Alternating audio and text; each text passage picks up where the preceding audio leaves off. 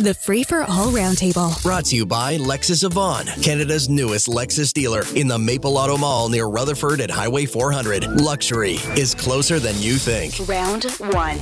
Tim Hudak is here, former leader of the Ontario Conservatives. He's at the Ontario Real Estate Association now. Laura Babcock from POWERGROUP Communications, also host of her own show called The O Show.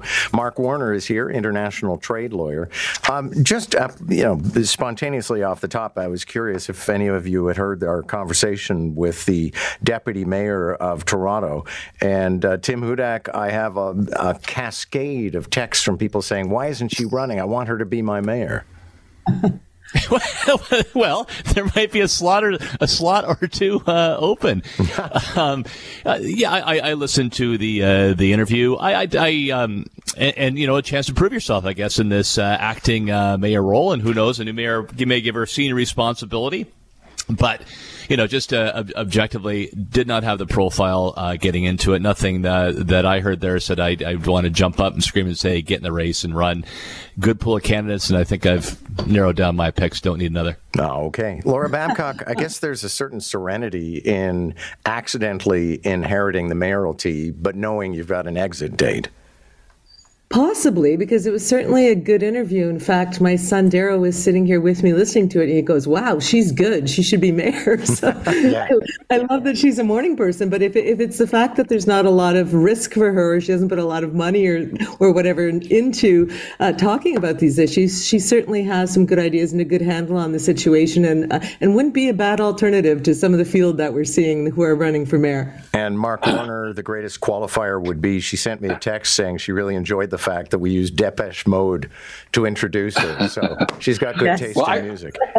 Yeah, I guess I missed the interview, unfortunately, but it's funny because I just happened to read something about her yesterday, some road closing plan that she had for Cabbagetown. I guess I saw something on Twitter for her bike lanes, and I thought, what a wingnut. And I thought, my goodness, it's a good thing she didn't get into the mayoralty race. So, yeah, I don't know. I didn't hear the interview. Maybe she compensated for that, but it struck me. I was also thinking what a low profile she's had since she's had the job. I haven't really heard her do much. So in fact, I just commented to someone the other day, just yesterday, about the same thing, which is, where is this lady? So I'm glad she talked to you at least.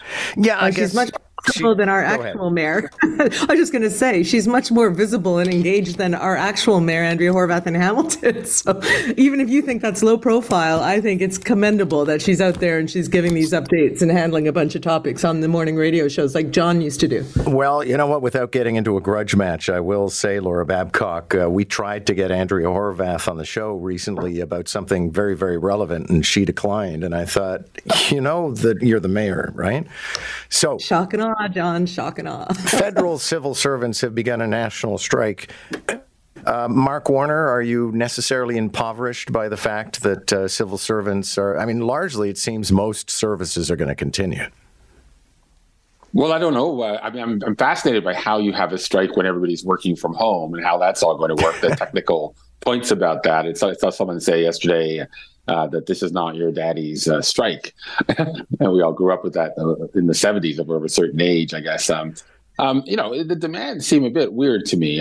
Yes, there's inflation out there. There's always this issue for governments about getting ahead of inflation, and public sector unions are obviously in a position to sort of lead the parade in asking for it.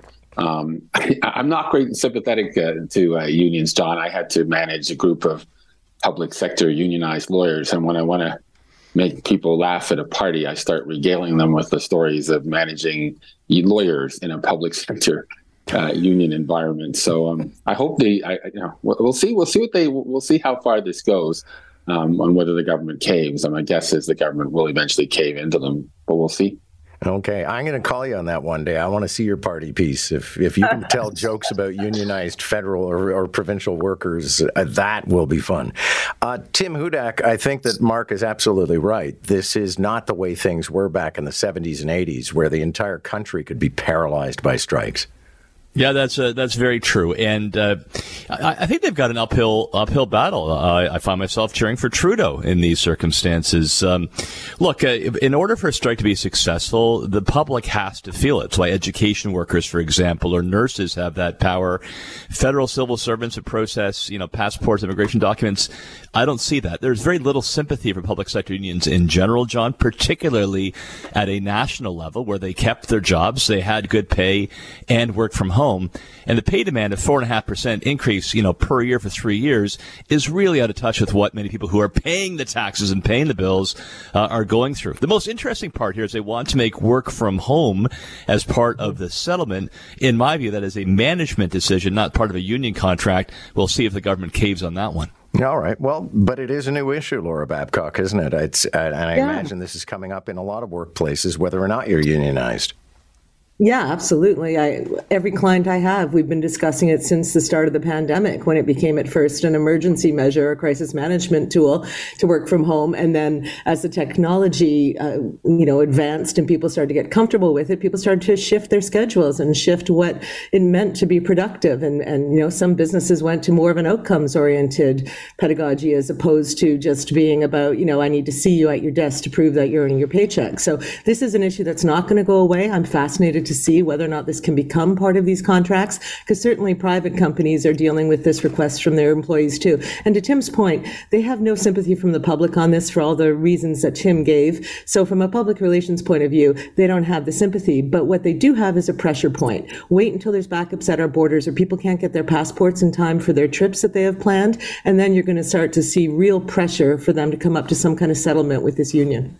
The opposition parties are calling out Justin Trudeau for his family's vacation to Jamaica.